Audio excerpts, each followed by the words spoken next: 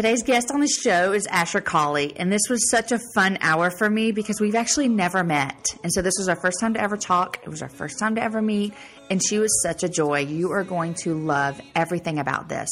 First of all, if you are an adopted mom, you're going to love this. If you have been to Uganda, you're going to love this. If you love serving the needy, you're going to love this. If you just love listening to two girls laugh and talk about breastfeeding, oh my gosh, I talked about boobs in this. You're going to learn more about the organization that she is the founder of called Soul Hope. And I'm actually heading there soon, so I get to see what they do firsthand and meet Asher and Drew and all of their 6 children. You're going to love this time that Asher and I have together. There's a little bit of a delay, so I'm sorry if that caused you any kind of problems, but it's such a fun conversation. Guys, I want to say thanks to Layla, who wrote a sweet comment about my podcast on Instagram. Thank you so much. She was listening to the podcast with Lindsay Wheeler and said how much she loved it. And then Team Lee 7 chimed in and said she loved it too. Thanks a bunch, guys. Today's podcast is brought to you by Beauty Counter. Did you know that the U.S. has not passed a federal law governing the cosmetic industry since 1938? Or that our country has banned or restricted only 11 ingredients to date, while the European Union has banned close to 1,400? Beauty Counter has banned over 1,500 ingredients from their products, which is why I'm proud to introduce you to the most fabulous and safe skincare products for you and your family. Discover why their mission is to get safe products into the hands of everyone. For more information, head over to jamieivy.com. Hello. Hi. Hey. We have a pretty decent connection. What are you, like in Africa or something? I know. Well, and you know what's really crazy is I literally just drove from Jinja to the capital, Kampala. I've been in the car for 3 hours, stuck in a traffic jam, and with no Wi-Fi or anything. I'm like, I have to get to the hotel by 6 o'clock. Oh, bless you for making this work. I literally, when you said 5 minutes to go, I had just pulled in. I was like, perfect. So perfect. I'm here. Yeah. So where are you right now? Like physically? Yeah, physically. You're not at your house. I'm not at my house. I right now am in Kampala, so the capital. We got a call that I needed to come pick up our son's passport, and I have a bunch of papers to sign in the lawyer's office and stuff. So I was like, okay, I'm coming. You know, they call you just like it's around the corner. No big deal. Right. Yeah. I'll drive 3 hours one way. Sure, I'll be leaving in 10 minutes. Don't worry, I have nothing else to do either. Exactly. I have no life going on here at my house. Yeah, I know. I was bored today. I'm really glad that they called me. Exactly. Oh, okay, but are you alone? Yes, I'm alone. I'm in the car. It's peaceful. That's nice. I love it. Thank you for giving me an excuse to lock myself in the car by myself in the quiet. I was going to say, at least you have a few moments of aloneness. Yeah, I'm enjoying it. So fun. Okay, well, I'm so glad that you're coming on my happy hour because I get to actually meet you face to face in a couple of weeks. I know. I am so excited about that. To me. Yeah. It's going to be good. It's funny when you have these like faces that you see online or through friends or friends of friends, and then you get to meet each other in person, and it's always so nice. It's like the whole world just comes together. Exactly. Yeah. Okay. Exactly. So we're just going to go ahead and jump right in here because this is so fun. Let's do it. If you're listening, I'm actually going. I always say if you're listening, like I'm talking to people that are listening, but if they can hear my voice, it means they're listening. I'm going to stop saying that. That's right. If you're listening, actually you are listening because you are listening to our podcast. Okay, so let's start over with that. Is for those of you that are listening, and that sounds so like professional radio, whatever. Okay, Asher. We just jumped in here and I have so much I want to talk to you about personally, and I'm just going to let everybody listen in on our conversations because that's what the happy hour is. But awesome. I feel like that I could talk to you for 5 episodes because I just want to know that much about you, and I'm about to see you, and so I get to like hug your neck and really talk to you. But this is just so exciting because I'm going to Uganda and I have never even been to Africa. Did you know that? No, I didn't know that. This will be my first step on the continent of Africa. Oh, that makes it even better. Does it? Okay. Oh, that makes it. Yeah. Definitely.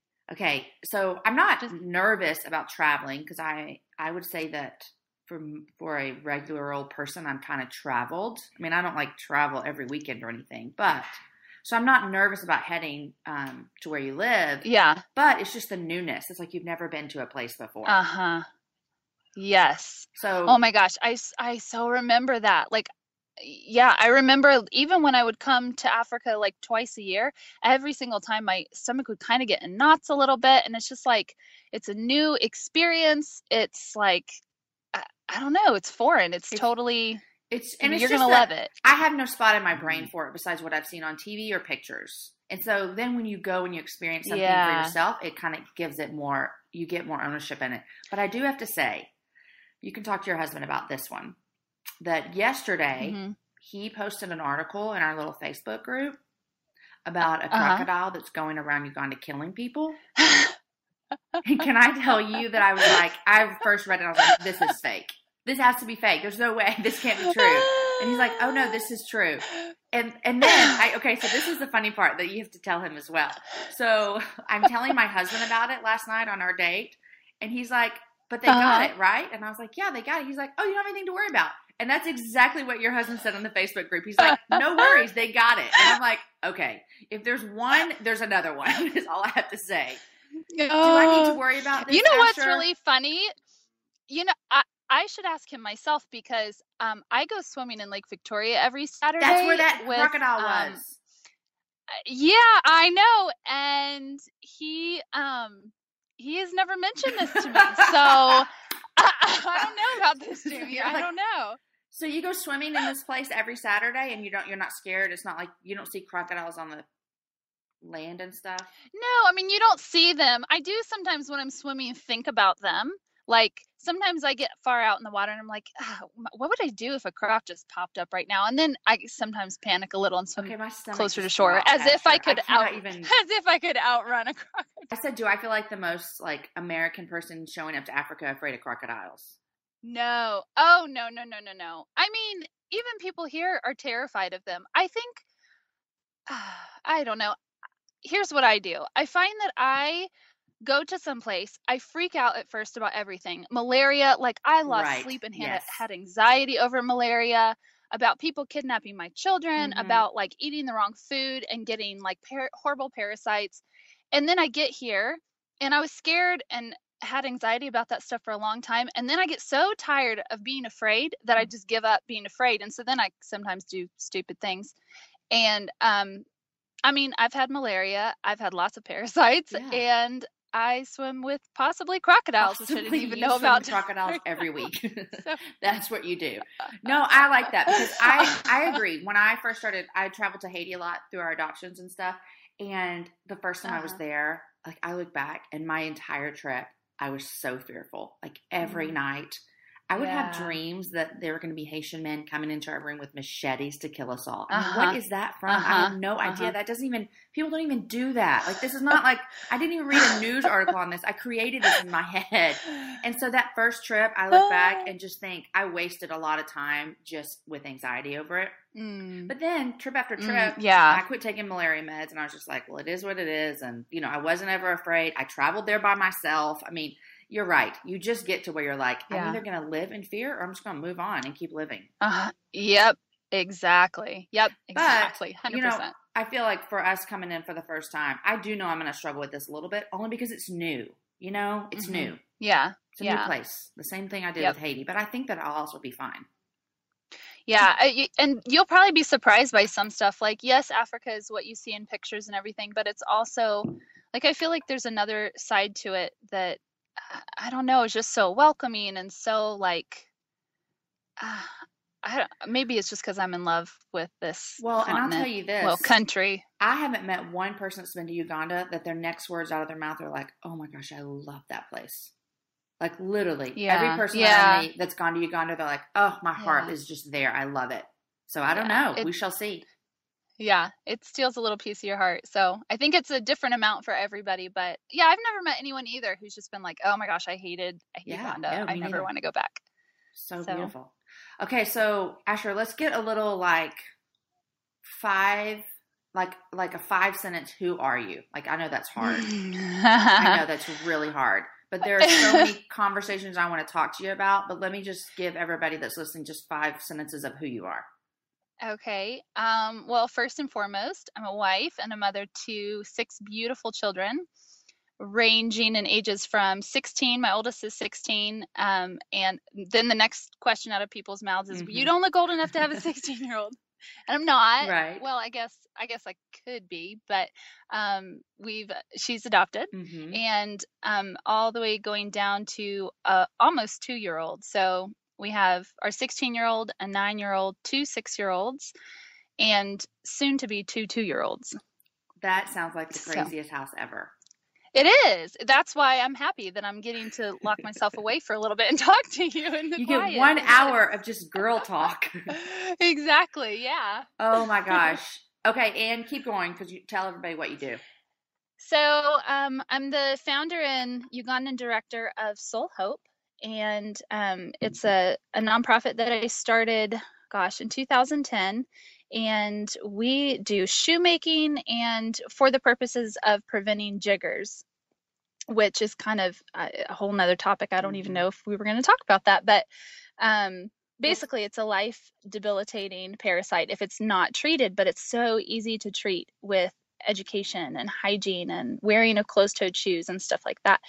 So we're just here loving on people and hopefully helping change lives. And so that's what we do. We live full-time in Uganda. We've lived here for 2 years, and we love it. This is home, and of course there's things we miss about the States, but this is home for us. Sure, yeah. And all of our families back in America, but it's definitely a new adventure that we're on. So okay, that's a little bit about me. That's a lot, and I am so excited to be able to come and see Soul Hope firsthand and see what y'all do. Like the jiggers. I was talking to just the other day, you know her, Julia. Yes. Okay, so I love her. Yes. I love her. And so I was doing a podcast with her and Jessica, and I told her that I was going, and she's like, "Oh, you're going to come see me." And I'm like, "What? How did this just happen?" You know? But all the worlds were colliding. But she was telling me a little bit firsthand about the jiggers too, and from what I've read on your site and with you guys, I did not realize that this actually could kill you. I thought that the jiggers were just kind of like this uncomfortable situation that people were having to deal with. I didn't know how bad it can get. So tell everyone, I didn't know what a jigger was until about 1.5 years ago when my friend Wynn Elder introduced me to what you guys do. So, but tell everybody what that is. Okay, so jiggers are a sand flea. It really looks like the kind of flea you would see on a dog, and it is not jiggers. Yeah, you can see it. I mean, it's a little tiny flea. You definitely can see it. But it's not chiggers. Everybody's like, "Oh, chiggers, we have those in the States," but jiggers are actually not anywhere in America. Right. They're not in North America. I have heard of them in South America, but not North America. Okay. And so it's a sand flea. It can burrow into anything, but most commonly it's the feet because that's what's on the ground, and they live in the dust. And so it burrows into your feet, and then it starts to lay eggs, and those eggs multiply, and it basically envelops itself in its own egg sac, which contains thousands and thousands of little tiny eggs. And so once it's in there, it's itchy and it's painful. It's very painful just to have one. And I have had one before, and it was annoying. And one is not going to kill me. But where the problem comes in is there are so many children, elderly, and disabled people in the villages that have hundreds and hundreds. And actually, we removed from an 11-year-old boy last week 1,525 jiggers in his whole body. Oh my gosh. So it's a problem that even the Ugandan government doesn't really recognize. A lot of Ugandans, even it's has a stigma that's just, it's embarrassing, and nobody wants to talk about it. If I tell any Ugandan that I'm here working with the jigger problem, they laugh. They start like, oh, it's not a big deal. Yeah, and like, why in the world would it's kind of like AIDS was looked at, so many years ago. Just why in the world would you want to like get near those people and touch those people? And it's like, no, you don't understand. You don't know the truth about this parasite. And so okay, so go back to that boy that you just removed all those jiggers from. He was 11. They were all over his body. Yeah. Was like they were all over his body. The pain level. What are we talking about here? Well, what they do is they burrow in and they cause nerve damage. So for him, it was definitely painful. Like watching him was excruciating. and just made my heart hurt for him. But at the same time, it was different than if we were to have it a little bit because he had so much nerve damage. But the reason that he couldn't feel a lot of the pain, is that what you're saying? Not the ones on top, but then once you got layers down, yes, he could definitely feel them. I see. And it was very painful. But the thing that people don't realize is jiggers themselves don't usually kill, but they cause so many secondary infections that are life-threatening, like gangrene, tetanus. We've received a lot of little guys, like little babies, who come to us with jigger infestation all over their bodies, and they usually are anemic. And so they had their blood in their body. They just don't have enough blood. And so we've had to take lots of them for blood transfusions after we've removed jiggers, or sometimes before if it's bad enough. And so, yeah, it's just like, I don't know. It's something that is definitely overlooked and nobody really seems to be paying attention to. So okay, so the people that, but it's preventable. Yeah, and Jolly had told me the same thing that you're talking about, is that the people just don't see it as a big deal. But let me ask you this: so you're saying like most Ugandans are like, oh, it's not that big of a deal. What are we doing here? Have those people ever experienced it or had children with it? Like once you see your kid with it, is it now a big deal? Is my question. No, for a lot of them, it's not, because it's kind of like malaria is here. If you live here, you will get malaria. Exactly. Yeah. And so for those in the village, it's like, and jiggers aren't everywhere. Like they're, yeah, exactly. It's like, if you live in the village, you will get jiggers. And that is maybe true, but you don't have to be infested with them to the point where it's causing other health problems. So like getting one or two is not a big deal. It's painful, but it's like a splinter. You know, if you're walking around barefoot and get a splinter in your foot and you got to dig it out, it's painful and uncomfortable and makes you squirm. But it's when you aren't using proper hygiene, or you're keeping your pigs in your house with you. Is that common? Or you're, it is. A lot of people who have farm animals and can't afford to build shelters outside their house, or they're afraid that someone will steal their animals, they do sleep with them. That makes sense. I mean, it doesn't make sense to me to sleep with a pig, but it makes sense if you don't want someone to take them, that you bring them inside. Yeah, exactly. That sounded, I don't need to be they don't have garages. Yeah. No, they don't have like a fenced in backyard or anything. Right. So then, okay. Oh my gracious. I cannot even imagine. Like, I'm sitting here thinking, it's a lot. It's a lot. It really is. And and I know that I'm going to be able to be a part of this, and so it's even going to be more real in a couple weeks. But it's just a lot. And so, okay, I have two questions for you, because I'm curious about this. Whenever I see like a woman in charge of an organization, was your husband always on board for this, or did he think you were crazy? No. Yes. I mean, that's serious. No. Aaron will tell you a lot of the crazy things we've done in our life, like adopt children, move to a different neighborhood. A lot of these things that seem crazy, they've all started with me. And then and God used me to, work through Aaron. And then he eventually, of course, obviously is on board and loves everything. But he's seen it in our family a lot. Was that how it was in yours? Yeah. Okay, so he wasn't on board at first. Tell me this. No, he was These not. Are the good he stories. Was not. So when I first started Soul Hope, it was because I was researching adoption, and I saw on a blog someone had posted this little video, kind of like wow, this is something interesting I found on YouTube. And it was a video about a jigger removal in Kenya. And which Kenya does have jiggers also, but the government thankfully is doing something about it. But so there was this jigger removal in Kenya, and I watched it. It was maybe a 3-minute video.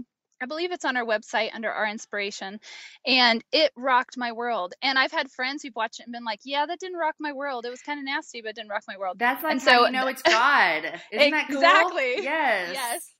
And because I could not get it off my mind for like 6 months. And we had 2 other foster children at the time that were the same ages as our own. Okay. And that had a lot of, they needed a lot of extra attention. Okay. And so I had 2 1-year-olds and 2 3-year-olds. I'm sorry. Where'd y'all live? We lived in Asheville, North Carolina. Okay. Got it. Yeah.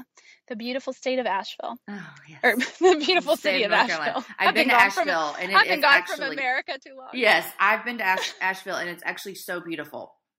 Yeah, it really is. Yeah. Okay, so So you saw the video.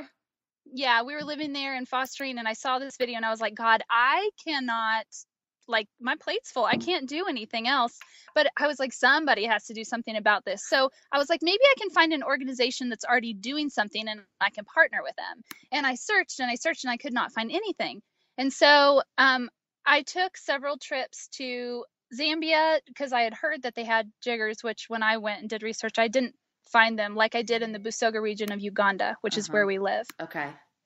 And so it was just through all of this research, I was like, I have to start something. I honestly did not think Soul Hope was going to be what it is today. I just wanted to get shoes on kids' feet and teach them proper hygiene. Right. Because a lot of it is sensitization. It's a lot of education.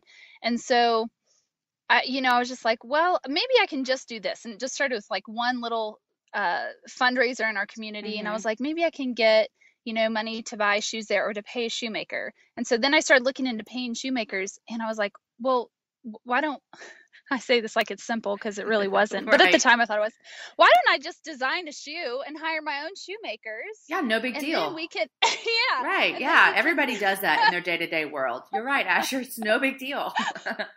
Yeah. So, because I knew that the money would go further than if we, bought them from someone that had already made them. And I did not want to buy them from like China or something like that. So I wanted to keep it all in the community that we were trying to work with. And so, yeah, one thing kind of led to another. And I designed a shoe, which is the shoe that people cut out at shoe cutting parties. Okay, so you designed that. That's so cool. I've been to a shoe cutting party. I've been to a shoe cutting party, and I'm actually going to host one soon. Awesome. Yeah, so I didn't know you designed that. Good. Very cool.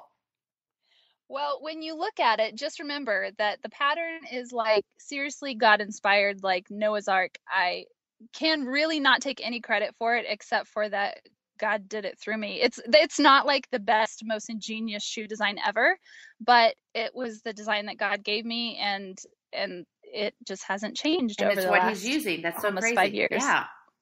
Yeah. Okay, so you designed the shoes, and then what? So I designed the shoes, and then I was doing back and forth trips, and I would go about every 6 to 8 months. And then one time, time out real quick. Was getting really sick. Okay, time out real quick. I missed something. You were going back and forth to where?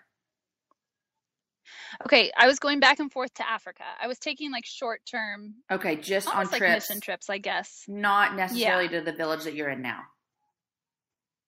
Right, exactly. Okay, got it. Exactly. To do a lot of research and stuff like that. Got it. And so every time I would come back and Drew would be like, so how'd it go? And I'd tell him I'd be so jazzed about it. I was so passionate. And he was like, cool. Well, if you could just like keep doing what you're doing and taking care of our kids and, running. I had a photography business at the time. If you could just like keep doing that, and that would be really nice. Awesome, just like keep your brain here in America is what I felt like he was saying. Yeah.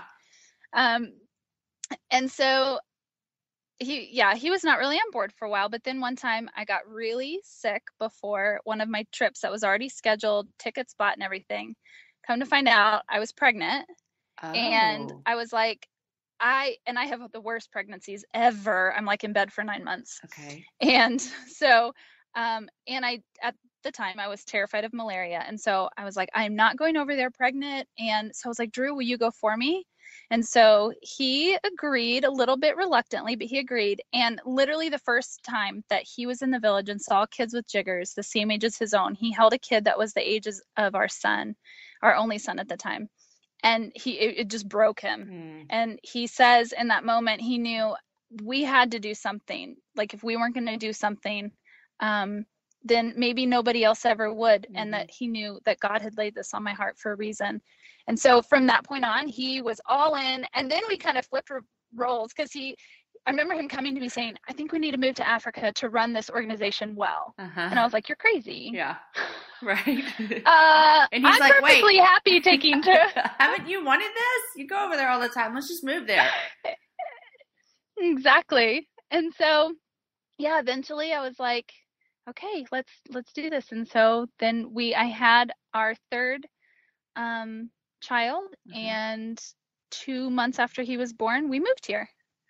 Oh my gosh, that's so crazy. So, I got chills when you start telling the story and you're like, and he had to go. I was like, that's it. That's the turning point, And it's just like yes. everything changes. Like I remember when we were adopting our kids, I had been to Haiti. Aaron had never been to Haiti before. I had been there twice. One of the times was with my kids. And so he loved our kids, obviously, and we were adopting them and he loved them.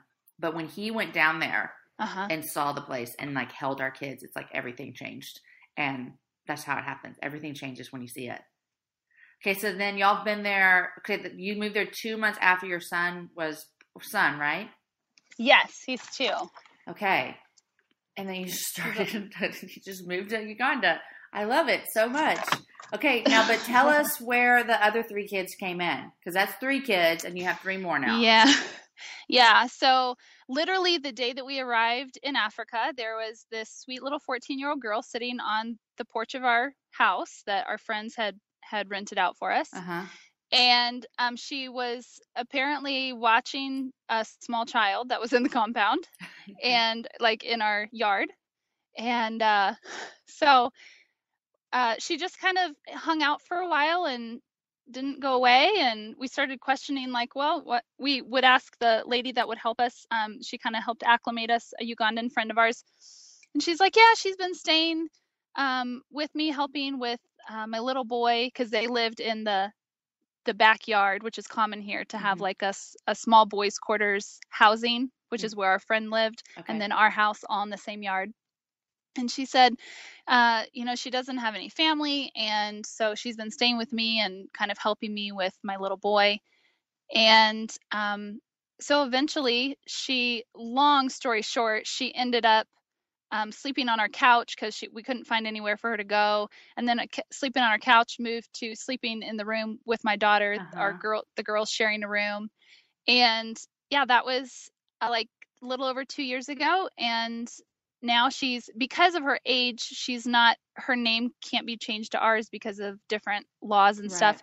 But we legally are fostering her, but when she turns 18, we can, I don't know, there's something we can do where she can take on our name. And so that's the oldest. And that was the first child that you added. I mean, basically, yeah, from that was day the one. First child. Yeah. Yeah, literally. Yeah. Yep. From the first hour. Yeah. Yep. And then, so then the second child, he came to us when it was kind of on accident. So I was nursing my son, who at the time was 5 months old. No, maybe 6 months old.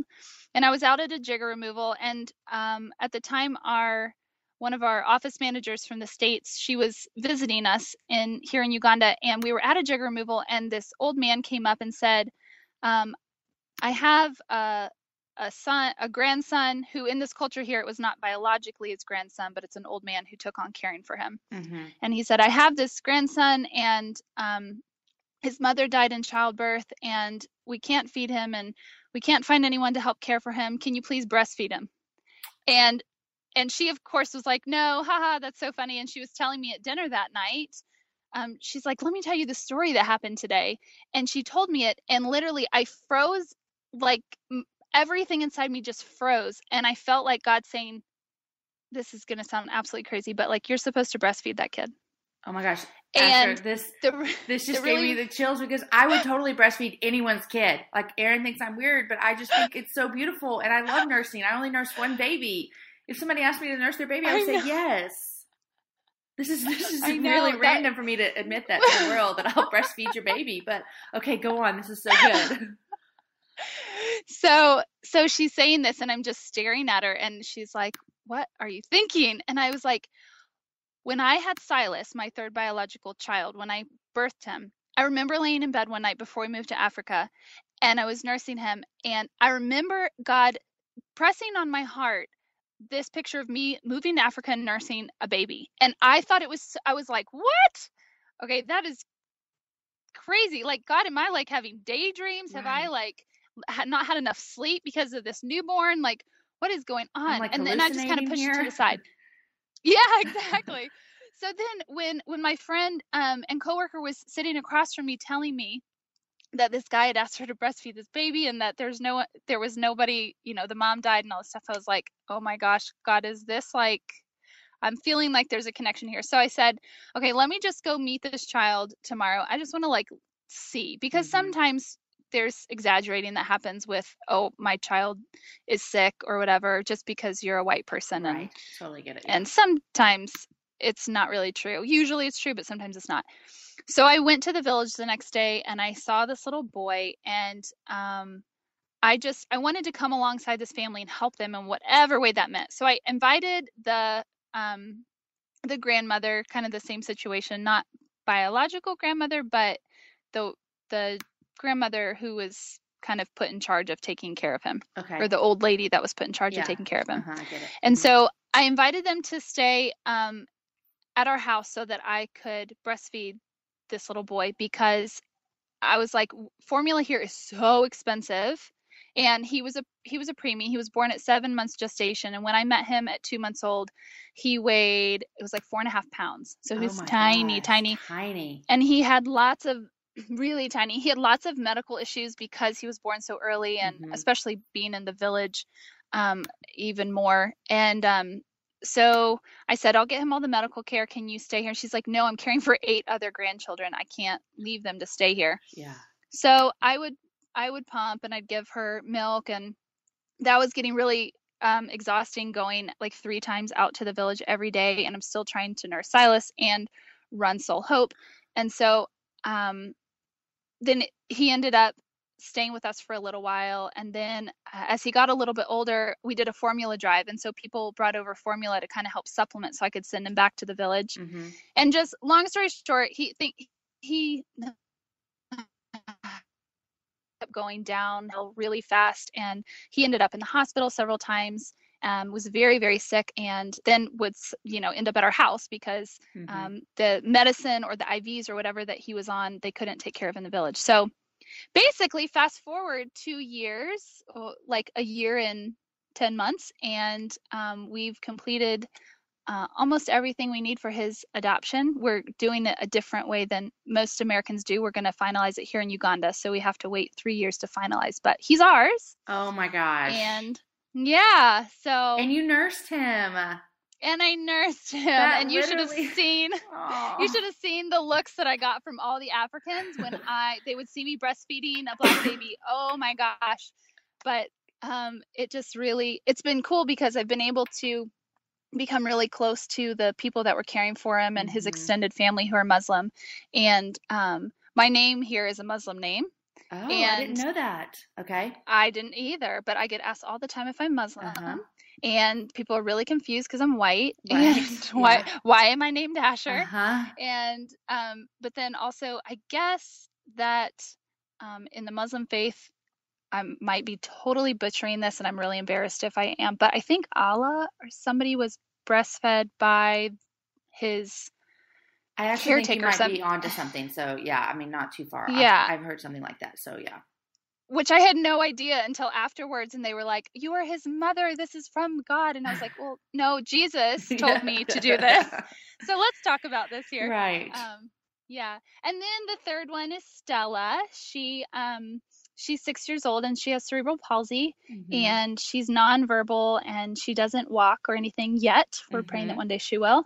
But she's actually the exact same age as my biological middle son.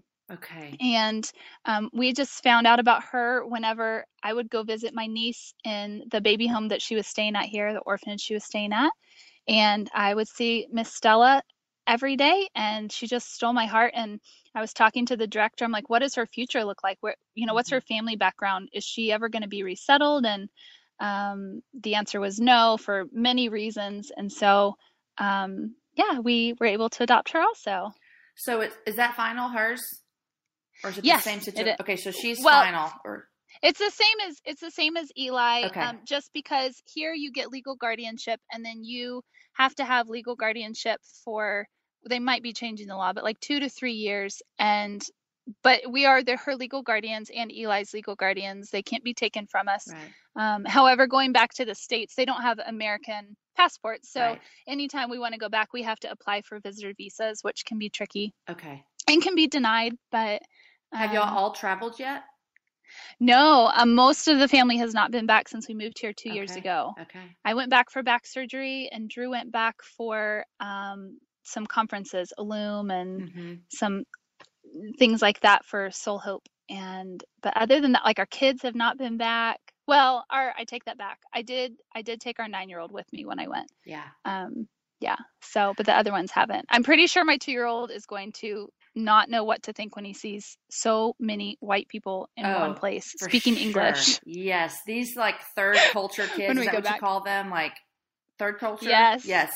I'd love to hear their stories of when they actually go back to where they are in all reality from, but not really, it's always kind of crazy. Yep. Okay. 2 things, Asher. Number 1, you telling me the story about you nursing him, I could just cry. Like that is so wonderful. And when we adopted our youngest son, Deacon, we adopted him domestically. And so he was our second child. So we were there when he was born, and then he and I had planned on nursing him. Like I was going to try this.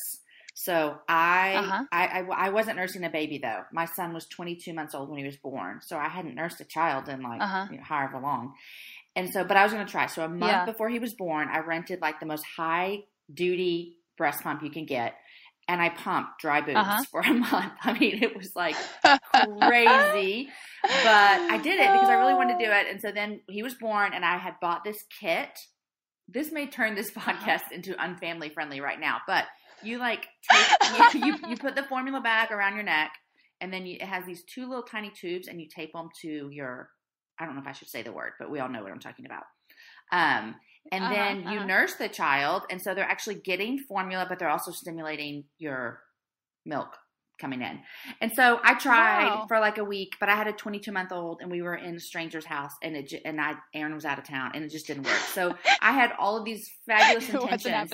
And so when I hear your story, I'm just like, oh, it is so beautiful. I love it so much. And thank you. It's so beautiful. And then your little girl, Stella, we hosted a child on a medical visa a couple of years ago, and she had spina bifida, and so she had some of the same. She wasn't nonverbal, but they told me that she couldn't walk, but I don't believe that.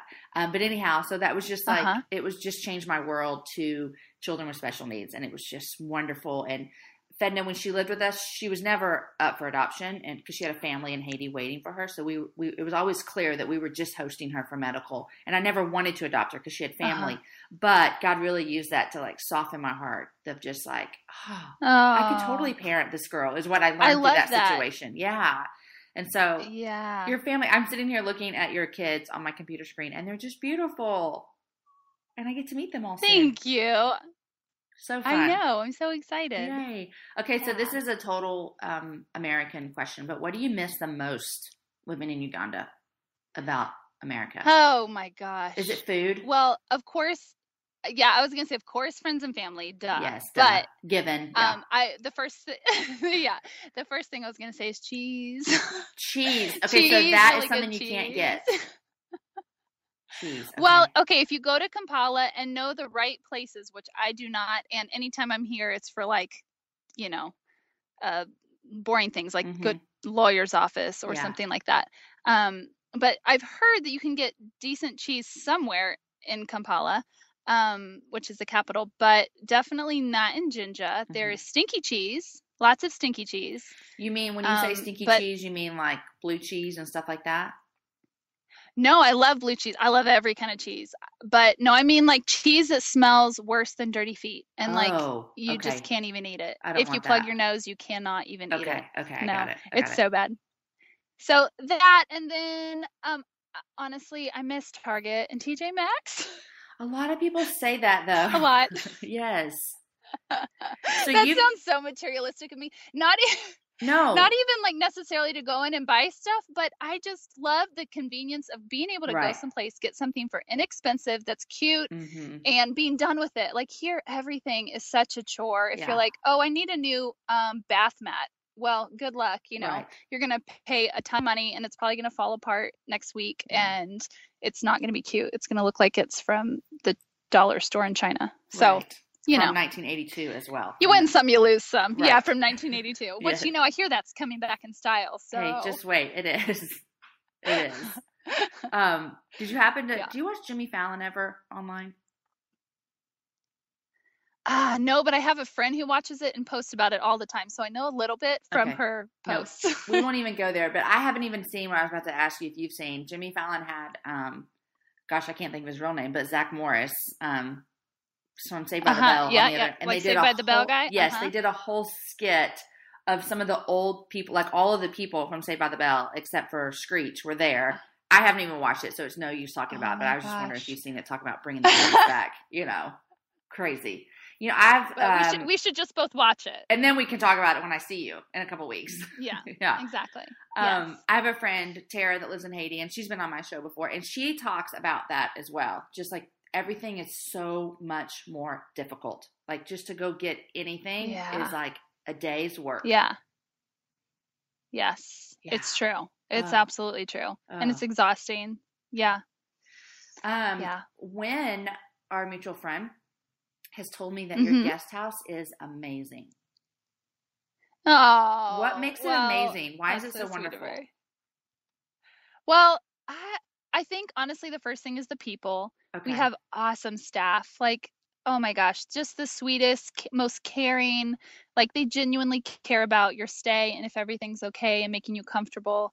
And it's all Ugandan run. And so I would say that's maybe the first thing. Second is we have an awesome cabana out in the back, which is just so peaceful, and there's a good breeze and you can watch monkeys, and it's just really quiet and peaceful. Time out. Literally, you can watch monkeys.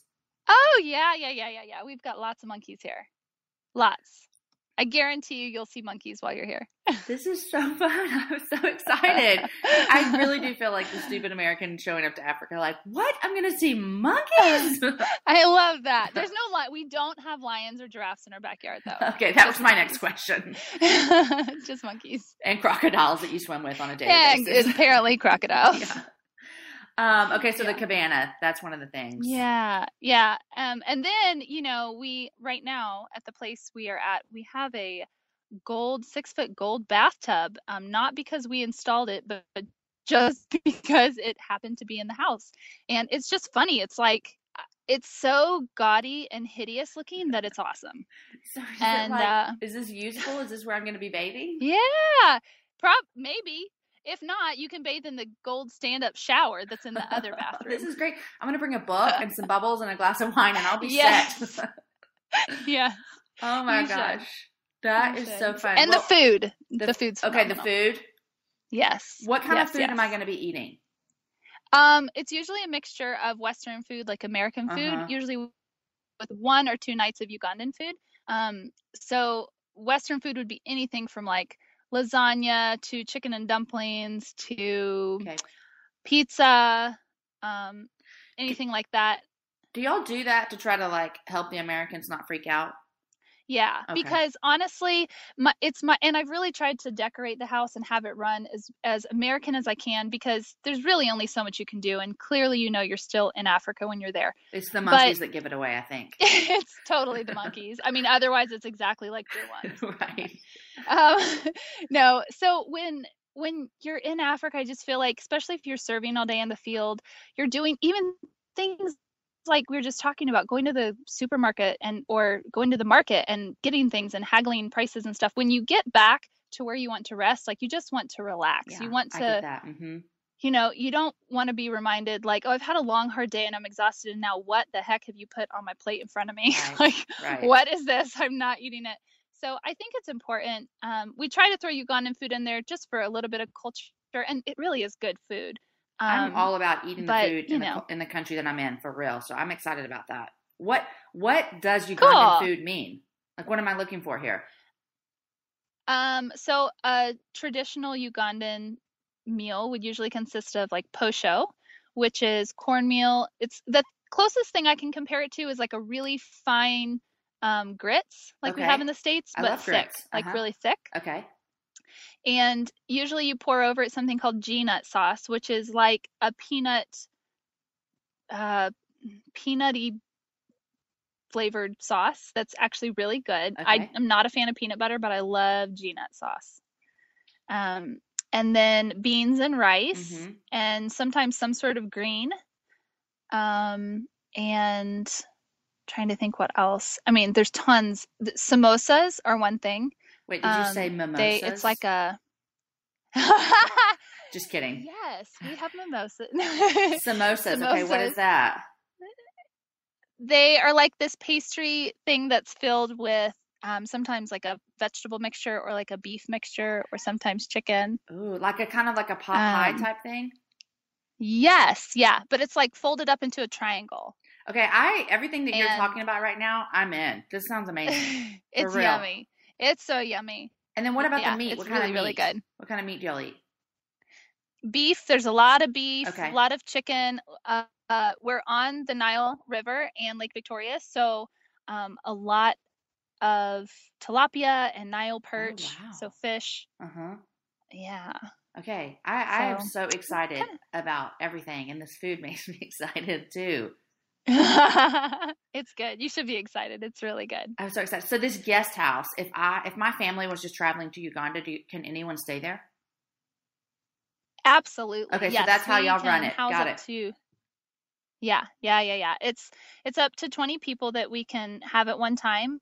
We have 7 different rooms, and some of our bedrooms are self-contained, so they have the bathroom, and some are shared. But it's just set up like a comfy house. There's a big living room, dining room, workroom where you can set up your computer. We have Wi-Fi. We have free laundry service.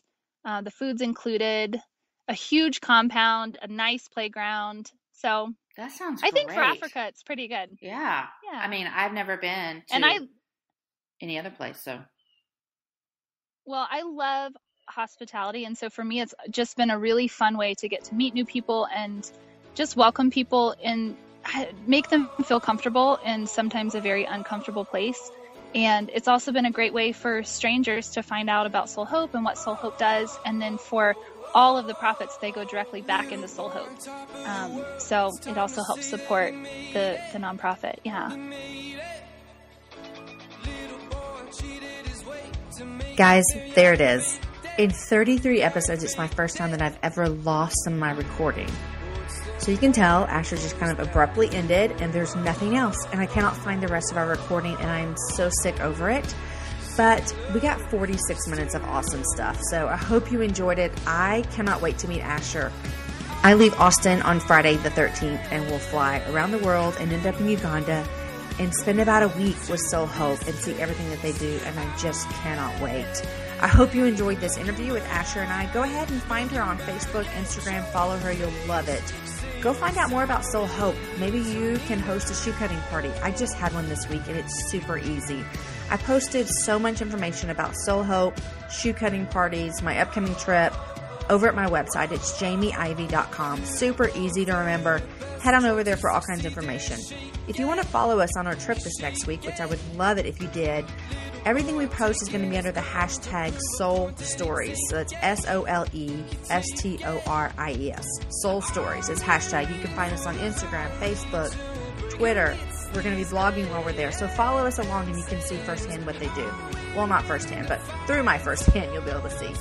Guys, thanks so much for listening. I want to thank you guys that have subscribed. If you subscribed over at iTunes and you've left a review or a rating, I really, really appreciate it. Mackenzie just said, Jamie's Happy Hour has accompanied me through a move, a pregnancy, transitioning to be a mom of 2, starting a church plant, and 3 job changes for my husband. So it's safe to say that I have been encouraged and challenged in various seasons of my life through this podcast.